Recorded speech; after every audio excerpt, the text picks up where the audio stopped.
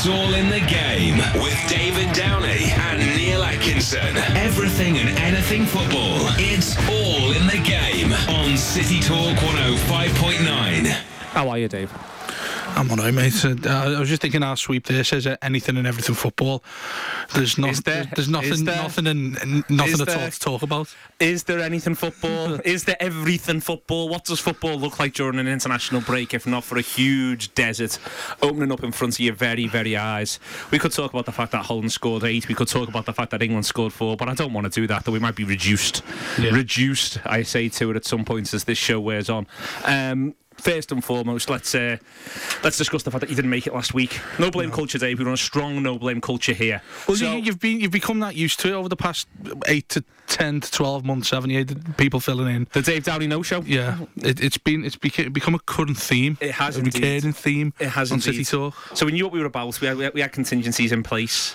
We broke glass. Ian McIntosh appeared. We broke more glass. Suddenly we had John Gibbons clearing the glass up, and we did all right. But what we didn't get to hear, we got to hear Greg O'Keefe's view on. We didn't get to hear your view on a game that's happened now. I think it's about 10 days ago, but we'll do it anyway because, ladies and gentlemen, what else are we going to do? We can't juggle. You can't see us.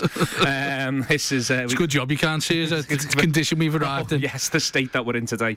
I want to know about your views on Everton versus Manchester City. The thing that struck me when I was watching it, referred to it with Greg as well, is that Everton have loaned Lukaku. And Lukaku put the ball in the back of the net. But the player that the most reliant on, the most reliant on, is all in the game's favourite footballer ever, Gareth Barry. Everton needed someone like Barry, didn't they? Desperately. It was there for all to see. Even though I think first half, James McCarthy really impressed me for the 90, to be honest with you. I thought he was head and shoulders above everybody else, but unfortunately that didn't take much in the end. You look, and aside from Lukaku's goal, and it's again, that's been an underlying theme, he doesn't seem to be able to pull out the full 90 himself. He's a big lad, and this is part of it. He's such a, it's to power himself around the pitch the way he does, because he doesn't move slowly. It takes a lot of coal to light that fire, doesn't it? That he's got. But I'd like to think Martinez has had some sort of contingency plan ready for that. If not that, play him alongside somebody.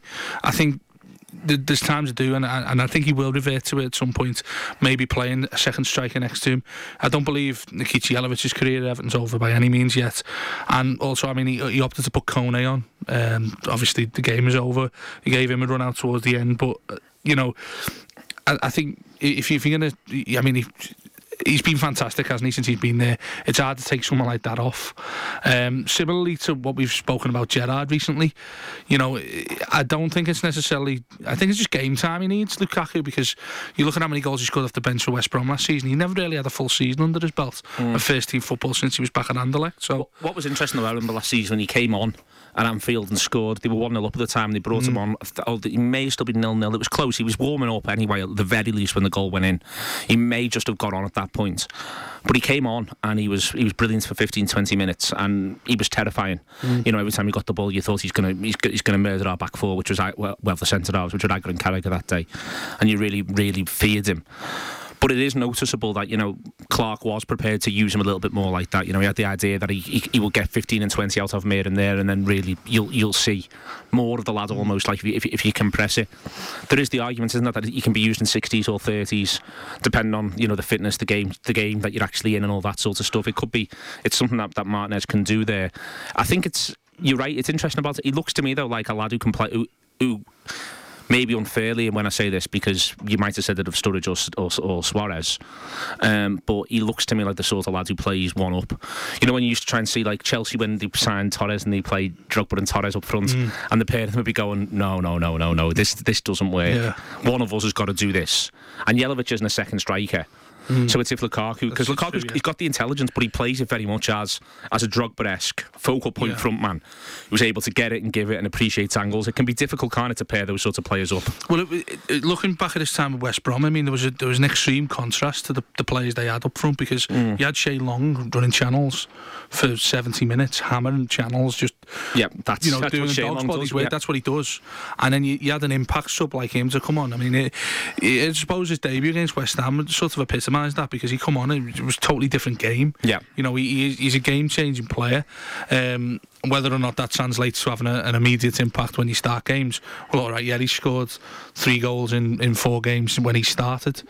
So, I mean, there's an argument there, but I mean, going back to City in general anyway, I thought it was very, very disappointing for me, particularly second half. It sort of, there wasn't enough bite there for me, and I haven't seen those signs this season from Martinez's side. I thought there was real something about us. I was really excited going into it, that we were facing that real big test. All right, Chelsea at home, but away from home, which is what Moyes was criticised for so much.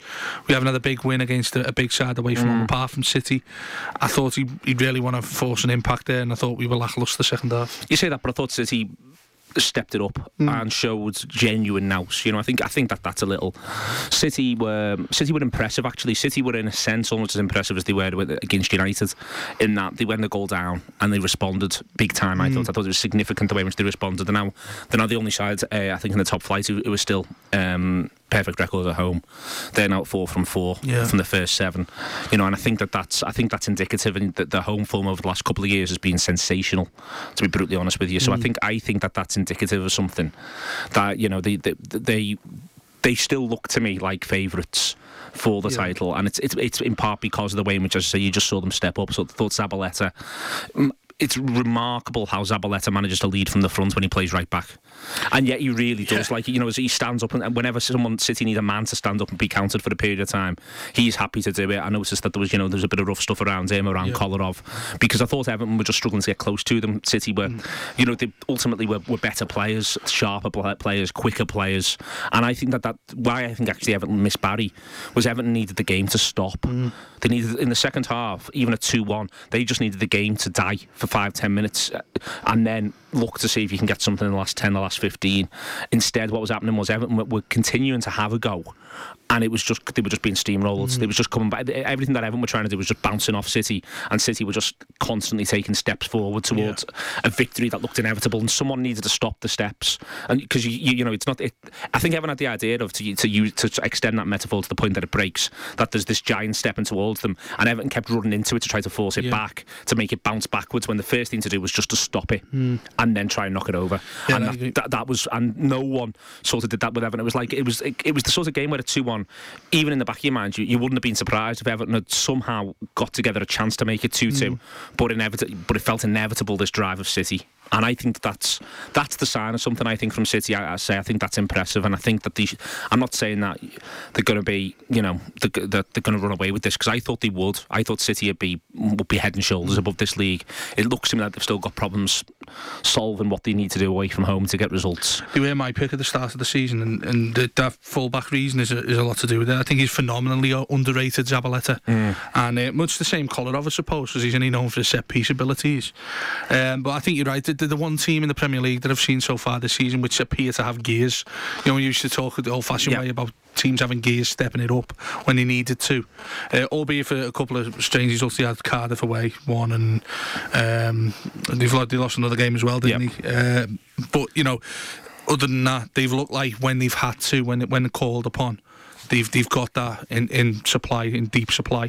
It makes me think that they might do slightly better in Europe this year as well. That I think that it's the idea of them just sort of, it's part of the Toure thing, but it seems to be beyond Toure now. In seasons past, you've had the real sense that it's Toure who spurs them on for a period of time, and he did so against Manchester United. But then they all stepped up against Manchester United. Company was doing it as well. I think quietly, if we're going to revisit season starting predictions, and I think this is a good time to do so, 7 games in, then I think that before the ball was kicked this season, I felt Manchester City would win the title, and I still think Manchester City will win the title. The only difference is I don't necessarily think they'll do it with 90, 92, 94 points, which is what I thought earlier in the season. I think that they might well do it now with 84, 86, that sort of territory. I still expect there to be a run from Manchester City, and coming back from this international break into October, into November, where they pick up 5 from 6, they pick up 6 from 7, and suddenly sides are beginning to go, you know, you don't want to face City, not when when they're in this mood, not when they're in this form. I expect it to happen for City, and I can't quite say the same thing about anybody else. And that's why, you know, I would stand by City as champions, and I think you would as well. Yeah, I predicted City at the start of the season, and I've seen nothing from anybody else really. That's, in fact, even though City have had the slip-ups, it's probably reinvigorated my belief that they'll go on and win the title, because nobody else, the others have fallen that far behind. I mean, Chelsea have been really, really poor for me, but for the run of fixtures they've had and the teams they've had to play, i.e. I think they played Hull and was it Palace? I think they played Palace in the first week of the season. Yeah, you know, two harder games than that. Villa it wasn't it? Villa at home. Yeah. They struggled. They limped through that. Got a really lucky victory. But for having those games, opening up with 2 home games is massive for a team like Chelsea. Other than that, you know, there could have been a lot more. But they've only taken 6 points. They've only taken 6 points in the last 5 games because they won the first 2. And they're sitting now on 12 points, maybe 13, I think, and they're in that position now where, you know, they do need to start picking them up. Yes, they've got the points at United and they've got the points at Chelsea, but then they have lost at Everton in there as well. So, you know, I think it's significant, really. But that said, you still think, because of Mourinho and because of the class that there is there, you still expect them to continue to amass points. I think the issue that they've got is one of who leads the line for them, which makes the Lukaku thing ever more ironic, just simply off the basis of the very thing we've just been talking about with Lukaku, the idea that he could come on and change games for half an hour, looks like it's exactly what Chelsea have needed. If Chelsea had been able to bring on Lukaku for half an hour at Old Trafford, they'd have won that game. If they'd have been able to bring on Lukaku for half an hour against Everton, when it was 1-0, they'd have at least had more of a focal point to play into in the second half, when then after in the first half they'd missed all those chances.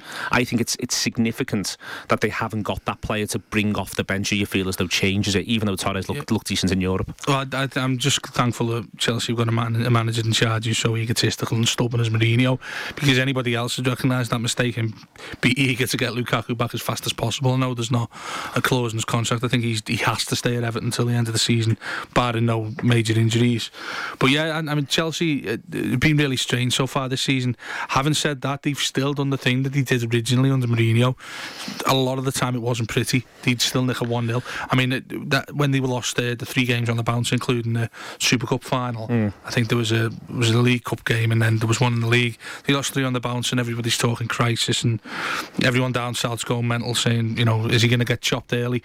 I think they won the following game against Fulham and went top of the league. Yeah, that's the sort of thing that. But that's what you're saying though earlier on though, about the fact that they had those 2 home games early. Yeah. That supports you. You know, it's points on the board, and I'm going to talk a lot about points on the board tonight. Points on the board's really interesting. Arsenal have got points on the board, and Arsenal, I don't think have looked great either. They were fortunate to get something from Sunderland, I felt. Fortunate again against West Brom as well. Fortunate again against brilliant. Yeah, West Brom deserved all three and ended up only with 1. Arsenal are interesting in that they look like they can spark more than normal. They don't look necessarily as good in the middle third, I think, as they have done in seasons gone by. But there looks to be a lot of end product. There looks to be a lot of touch around in and around the box, and there's a lot of people arriving late onto the ball as well. Ramsey's an example. Ramsey's been start of the season so far, really, hasn't he? And you know, I think he scored 7 in 8 in his last 8 games, and he missed a penalty for Wales actually the other day, didn't he? But you know, it shows, I suppose, when you've got a £42 million player there. I think he's been quite subtle so far. Ozil, I think we're still waiting for him to open the champagne, aren't we? But you know, you look at midfield, you've got him in attack, you've got Giroud as well, who started like a house on fire. It seems to be Arsenal once again. Cazorla. They're getting alternatives now. That's the difference. I think over the years you've seen them relying on Van Persie. Now you could probably see it become to their advantage in when they lost Van Persie for last season. They've got far more players who can. They've got 4 or 5 mental pot now, haven't they? What I think they've got, which is interesting, is they've got 4 or 5 players who are good between the 2 and the 1 and a 4-2-3-1. Where the worry comes in is what happens if Giroud gets a kick before January. If Giroud, what happens if something happens to Giroud? Because the Sanogo lad who they bought hasn't really featured much so far. Bentner came off the bench, I think, in the last game. And then did you see his hair? Oh God, glorious! He could do a show on his hair. He never stops Bentner. He never stops impressing. He never stops bringing you something. And then there's the idea that possibly they could try and lead the line with Walcott as well, but it's not a wide array of options. You don't feel as though one goes and there's another world-class striker who's just going to step in there, and there's still question marks over exactly how good Giroud is. I think Giroud's very good. I liked Giroud last season. I thought he was getting unfair flack last season because he's the sort of footballer who constantly does the right thing, even if it doesn't look pretty. And I think that there's no prettiness in what Giroud does, but putting the ball in the back of the net is downright beautiful. And this season he's looked to have improved in that regard. But the other thing to point out about Arsenal is, unlike Chelsea, as just mentioned, every time Arsenal touch the field this season, they've conceded. Yeah. And they look like a side who look like they can concede. That's the other side of having Ramsey rampaging forward from central midfield. There's no recognised holder in there. There's no one who looks like they're even trying to be a recognised holder in there, really. And the centre halves were vulnerable last season, and they look even more vulnerable this. There's no new goalkeeper, and those fullbacks will just keep attacking. And I think that the side of this is that you expect, as we said last season, Arsenal don't always impress, but you're always waiting for the moment when Arsenal go and win 5 from 7. It's uncanny. I mean, you've called it every time. I think there's been at least 3 times we've been going for just over a year, our show. Yeah. I think there's at least 3 occasions when I've said Arsenal fall away, and you've always said to me, no, they're always a team that go win 5 out of 6 without you even blinking. Yeah. And you do it, they just slip under the radar. It's uncanny how it happens all the time. And this time it's happened. It's interesting that this has been the first 5 from 7, and last couple of seasons they haven't really done that. The question now is whether or not this is a sustained push north of 80 points, or is this just the first 5 from 7 and then there's going to be a little bit of a blip, and then there's going to be another 5 from 7, because I still think I'd be very, very surprised if at the end of the season Arsenal aren't in a Champions League place. That's one of the core markers for me. I still think you rate, if you're thinking about getting in the top 4, we said it all the way through last season, what are your plus or minus Arsenal? And at the minute Liverpool are level with Arsenal, Everton are 4 points behind Arsenal, Manchester United are 6 points behind Arsenal, I think I'm right in saying. And so therefore I think you're looking at Arsenal and you're going, where are you in context of Arsenal? And at the moment, being absolutely honest, I think 2 things. One, I'd still, if you made me pick Liverpool or Arsenal, I'd still tell you that Arsenal will finish ahead of us. But the other thing is, at the moment, the game against Arsenal that Liverpool have got on the 2nd of November looks massive for both sides. But isn't it that fortnight you have the Arsenal away, Everton away? We have that's all in November. We have 3 games in November: Arsenal away, Fulham at home, and then Everton away. If you take 5 points, then you'd be happy with that at this stage. And I think that's if Liverpool can stay, because the next 2 are Newcastle and West Brom. We'll talk more about Liverpool and Everton in a minute. We're going to go to the break, and what we're going to do is, this show's just sort of happened organically. We're going to go down the league and talk about all of this sort of stuff. It's the 7 games in. It's 7 games in. It's the 7-game roundup. It is all in the game. Don't go anywhere. Now, it's all in the game with David Downey and Neil Atkinson. Everything and anything football. It's all in the game on City Talk 105.9.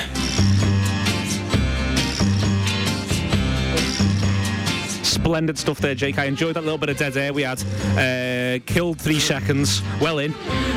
This is City Talk 105.9. This is all in the game. And then we sort of started this thinking tonight we were going to end up doing that, but we've found ourselves organically having a lovely state of the league conversation that we're going to go with up until 7 a.m. 7 a.m. No. That's on the list of things that isn't going to happen. 7 p.m. here on City Talk 105.9. And we're going to clatter on down the league table, really. We've sort of, the way we're doing this so far, Dave, is the league table as it sort of was in my head. We've talked about Chelsea, Manchester City and Arsenal so far. Next ones to talk about, I think, who you felt there was 5 and you thought would come top 5 would be in around the top 5 at the start of the season. The next ones down there probably will do Spurs next. Spurs aren't doing quite as well as you might have thought. They're so far sitting on 13 points, 3 points off the pace. Spurs have been very, very odd. I'm surprised they've got 13 points. I'm surprised they picked that many up. Whenever I've seen them, they've looked to me like a side that doesn't still have a clue what it's about. Yeah, the absolute home record of a side. Because I had a bet on the other day, and my missus wasn't happy when they lost 3-0 at West Ham. Needless to say. Spurs are a bit of an enigma so far.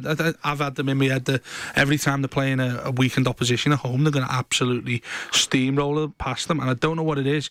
They've had a touch this for a few years. I think, particularly under Villas-Boas, I think they struggled against Norwich, Swansea at home. Certain sides turn up and seem to get a result at White Hart Lane, and it sort of make me doubt myself, because I picked them as maybe not title contenders per se, but third, something along those lines. Certainly edging 80 points and above. I think they are the anti-Liverpool. I think Spurs have lots of wonderful things happening in the middle of the pitch and no cutting edge. And I think that this is a profound issue that they've got to solve. Soldado looks like he's a finisher. He looks like he's a really good finisher, but he's nothing but a finisher. He doesn't look like he's not creating his own chances. It doesn't look like he's not going to beat two and put it in the top corner. He doesn't look like he's going to be thrashing them in from 25 yards either. He looks like a penalty box striker, a bit of a throwback actually. So you'd be concerned if they were making chance after chance, but that doesn't seem to be happening yet. Maybe Lamar will start getting more games, see if he can cut sides apart. But they look like the sort of side. They remind me a little bit of who they is Liverpool, in that they're a big side. They're very strong in the middle of the pitch. They're very strong in midfield, and yet at times just slightly you feel as though they're a side that can be stopped. And I think it's really interesting. It's interesting you mentioned Villas-Boas there, because the thing Villas-Boas had at Porto, and looking at Porto as the example, was there was a lot of cutting edge when he was at Porto. I think that was when they had Falcao, and they had Hulk, obviously, who they still got. Oh no, he's gone to Zenit. But they had those players who were able to cut sides open really with power, pace, and opportunism. And I don't think he had that in Bale, obviously, and he managed to release Bale from what had been going on before him, and arguably made him a better player, created a platform for him. But now I don't think that there's the obvious contender for them to do that with, to be that destructive force, which then makes sense of having a lot of strong lads around you in centre mid, off the basis of the fact that we're very confident we're going to get one or two. Therefore we just need to see it out, and I think that's going to be a difficulty for them. We had Kath Stewart on last week, and she said it's still a team that doesn't know what its best side is and is still looking to find and understand each other, and that's the risk of making that many changes. That was always going to be the problem when getting rid of Bale. I mean, I was overly optimistic when Bale left. I thought Spurs would become a fantastic side now that Bale's left, and obviously others have pointed to the fact, well, you're still losing one of the best players in the world on current form. But there used to be a thing that goes around about Spurs amongst journalists, when they used to say, when players went to Spurs, and I'm talking about the era when you saw the likes of Danny Murphy go there, they always used to have an abundance of midfielders, far too many. They'd sign midfielders just for a laugh. And everyone journalistically always used to say, players think they've arrived when they get to Tottenham. And I thought that sort of myth was washed away with Villas-Boas, obviously more recently, but before that Martin Jol as well, because I actually rated him as a really good manager when he was at Spurs. And I'm not sure that that's fully the case, because I look at players that they've got like Kyle Walker, like Aaron Lennon. Obviously they're going on to be England stalwarts themselves, which obviously in their head they've made it because they're playing international football, they're young and they're English. I sort of think that's may have seeped into Spurs. Players like the likes of Eriksen, who was tipped to go to a Champions League side, indeed was at a Champions League side. Lamella, the same. They've gone to Spurs as if it's a step up. Well, when in fact these lads are in the Europa League, and very much the utopia is still Champions League football. So I think maybe mentally, when you lose Bale, who's sort of earned his corner at Tottenham and gone on to move to a club like Real Madrid, it's very much a different step for those players who were going there, like Eriksen, like Lamella, those midfielders they've got. I mean, you look at the likes of Andros Townsend, he's been the best player so far this season, and I don't think it's any coincidence the fact that he's come through the ranks, had a loan spell at a poor club in QPR, and now he looks phenomenal. It seems to be the natural progression. That's the way things are done, whereas these other lads are coming in, and it's a sideways move, if anything, if not slightly down, because they've been playing Champions League football. And that's very interesting. I think that could well be the case, and I think it's also just simply finding the ways in which you gel. And I think it's back to this idea that the football appears to want one player to come through there. Okay, that's Spurs. Then the fifth side therefore is Manchester United, who's sitting on 10 points. Strong record away. Actually, quite a strong record comparatively to the rest of the league away from home. So they seem to have done the business, 1-2 on the road, only picked up 4 points at home so far. Without getting into the Moyes aspect a little bit too much, it's It's an interesting start for Manchester United. It's again only 6 points off the pace because no one's stolen a march. I think they'd be feeling a little sorer if one of Chelsea or City had gone and took 19 from 21. You know, they might be thinking there, you know, this is already looking like it's going to be a long way back up this hill. But in real terms, if you still fancy City for the title, United are only 3 points behind Manchester City. Nothing's gone for United. I think it'd be complacent to think otherwise, and it'd be, you know, it'd be insulting to Moyes and those players. Those players have been there, seen it and done it, and there is a reason why Manchester United went after David Moyes in the first place anyway, and that he's demonstrated the fact that he's a good manager. You've got to think still, you'd expect Manchester United to finish above Tottenham Hotspur. You'd expect Manchester United to finish above Liverpool. The question is whether or not you expect Manchester United to get ahead of Arsenal, Chelsea and Manchester City at this stage, Dave, and that's where it's still interesting for them. Yeah, I think they'll have done well if they get above one of those three. Probably Arsenal, but having said that, I mean, what you say about Arsenal could very well ring true, couldn't it? Yeah, I think it joking and all of the other conjecture that goes in Moyes' side, I think they've been very anti-Ferguson in terms of luck, in terms of I mean, even he threw up the fixtures ridiculously, but aside from him looking stupid when he said it, he actually has got a point. They are fixtures United normally get. You know, it's very much to steal a saying that came to Liverpool when Brendan Rodgers came in, very much a year one thing for Manchester United, and I still think he's still trying to find his place at Man United very much. I think he's gone in there with you know, he's thought things are a lot different than they actually are at Man United. I think he's been given a huge wake-up call. Having said that, like you say, 3 points behind Man City, given how atrocious I've seen them so far this season. Well, exactly. I mean, I think he'll be sitting there thinking, I've dodged a real bullet there. The other thing to state is that that's including Palace at home and Sunderland away, both of whom now you think, you know, are going to be in and around the idea of going down. So another one of those wins was at Swansea, where Swansea have had a bit of an odd start to the season, really. Well, that was the one where they actually looked good. They looked good first game of the season, Manchester United. Yeah, it's been tough in that also includes Chelsea and Manchester City as well. But West Brom at home, you know, Liverpool have got West Brom at home coming up. You'd expect to do better from there. What's happening is that those fixtures are sort of parring out now. They started stern, but now 7 games in, you've got 4 weaker sides and 3 tougher sides in there, and you know that'll become through the next run of games, and this is going to be, I think, critical for United is what they can get from those ones. It's picking it up now, I think, is what's going to define a lot of what they're doing and a lot of what they're about. Next two in the list then will do the local clubs. I think you'd have thought that Liverpool and Everton will be coming 6th, 7th, 8th. What you've seen of Liverpool so far, Dave? Actually, what you've seen of Liverpool so far? Can Liverpool come higher than 6th? Yeah, without a doubt. I think it looks ominous, actually. I've actually, in the last few weeks, started to get feelings about Liverpool that I haven't had for a very long time, in terms of slight fear that, you know, they're coming back. Why? Simply, well, to put it bluntly, there are a few more reasons. To put it bluntly, you've got a strike force that is phenomenal on its day, and I've often chuckled at Brendan Rodgers when he said stuff like that himself. But you look at those two lads there. You know, you've only got to get either one of them on the day. Even those are, you know, half pace. Those two, you still win your football matches. You know what I mean?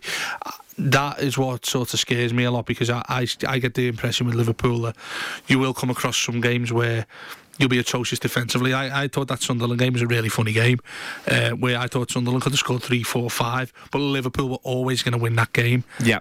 I haven't felt that for a while about Liverpool, I have to admit. I think it was, you know, Benitez, mid-era Benitez, when I thought, you know, these are win most games here. When Liverpool played that again, when Liverpool are playing at Anfield again now, I'm thinking this is 3 points, whereas the last 3, 4, 5 years, I've thought, no, the other side's got a chance here. You know, those weekends, I mean, as an Evertonian, a lot of Evertonians will be able to reciprocate what I'm saying here. When you look at the weekends and you think, like the last weekend, for instance, we've got Man City away, Liverpool got Palace at home. Last few years, you've been like, if we get took out of City, Liverpool won't beat Palace. But it's starting to happen again now. Liverpool will brush them sides aside. You know, that was a typical game that finished 0-0 in previous years.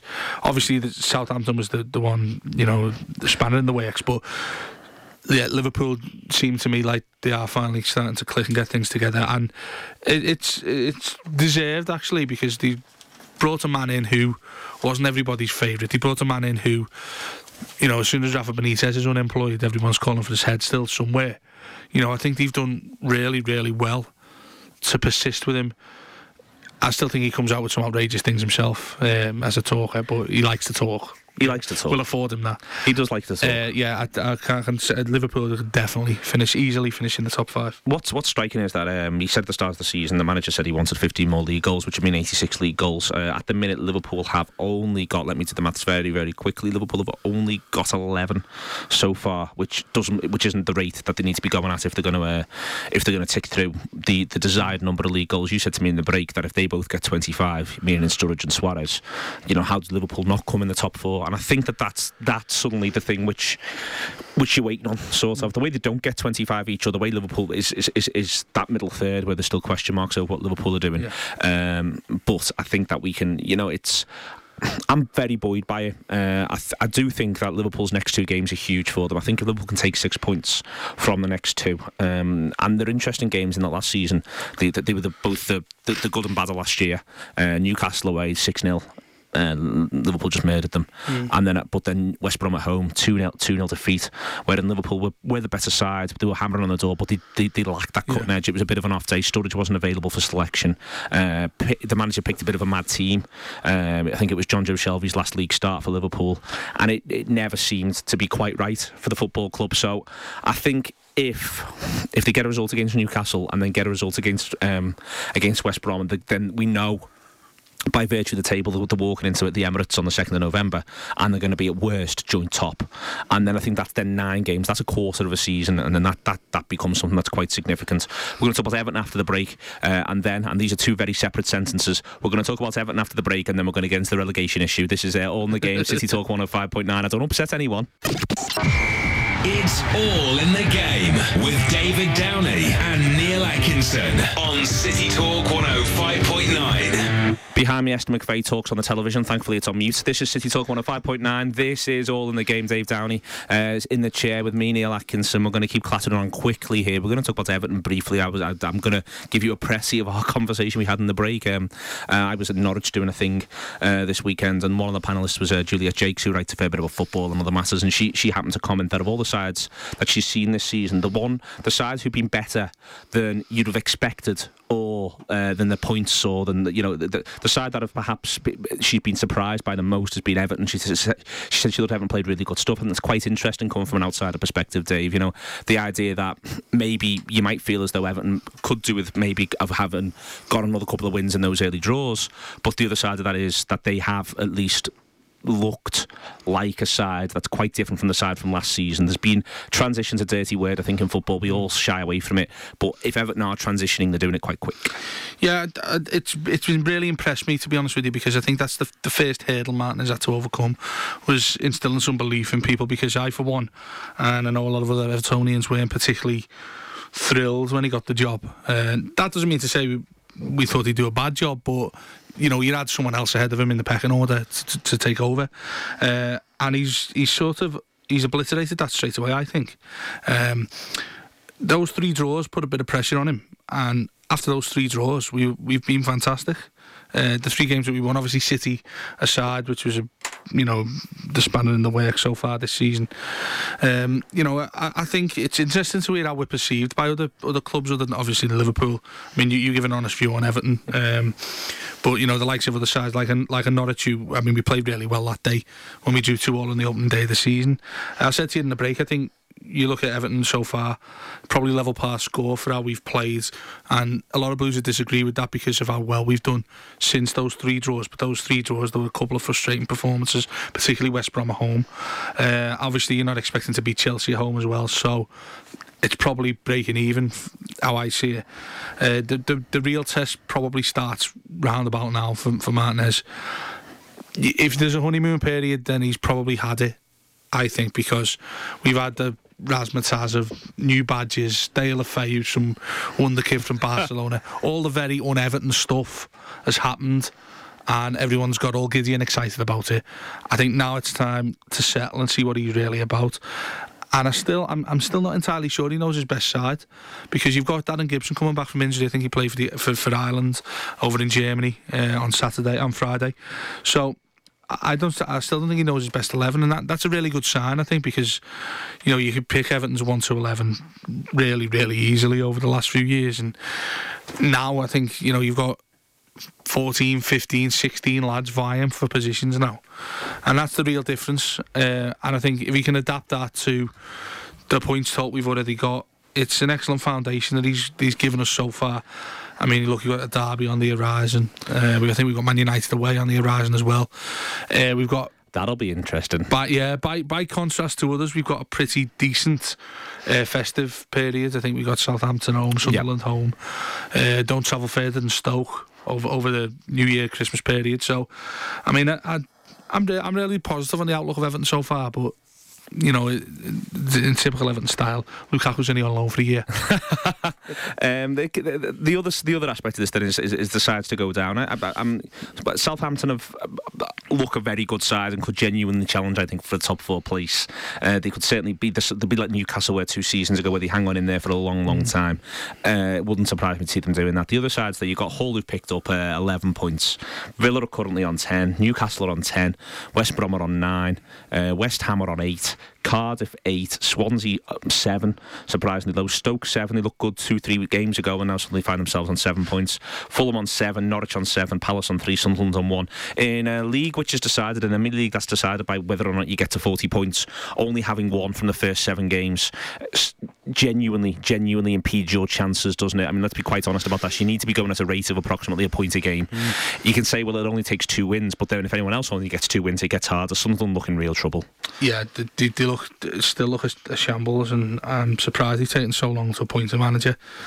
I think one of the reasons why they can't appoint a manager is that it wouldn't surprise me if that everyone that they were sort of thinking of was and ahhing, and they've got themselves Poyet now and he's in. But it wouldn't have surprised me if they were maybe trying to aim a bit higher than Poyet. There was a number of people who were going, basically, I'm just guiding these lads down. Well, it's funny, Martin O'Neill comes out smelling like a white mushroom, doesn't he, all of a sudden, because the man they got rid of, he's probably going to take the Ireland job himself. You probably think he's the type of character, I mean, I don't rate him myself, but he's the type of character you probably want one of those situations coming in. Obviously, he's off the list because he was sacked by the guy Ellis Short, wasn't he? Then there's Palace on 3. I think we all concur that it would be remarkable if Palace went. So, having thought maybe at the start of the season that Hull might be down there as well, who's your other prediction from all of those now? I think Fulham will struggle. I think Fulham will struggle as well. I think it's going to be quite an unedifying relegation battle this season. I think there's going to be a lot. You're going to be watching a lot of sides mostly be rather dull. Which I think Yol will be one of the next managers to go. Yeah, I'd be very surprised if Yol survives till Christmas. And things that weren't rather dull was all in the game tonight. We've done rather well here. I think, Dave. I'm really impressed. You're very impressed with us. Well, I think we've motored along really. Pat on the back and a glass of wine. Pat on the back for all time. What's my out time there, Dave? I can't see it. Come on, this is the professionalism. It's on that top one there. What? Oh, it's all right, Dave. I'll have to just arc this round. He hasn't written anything. Oh dear, Jake, I've forgotten it. I think it's any time pretty much around now. It's all in the game on City Talk 105.9.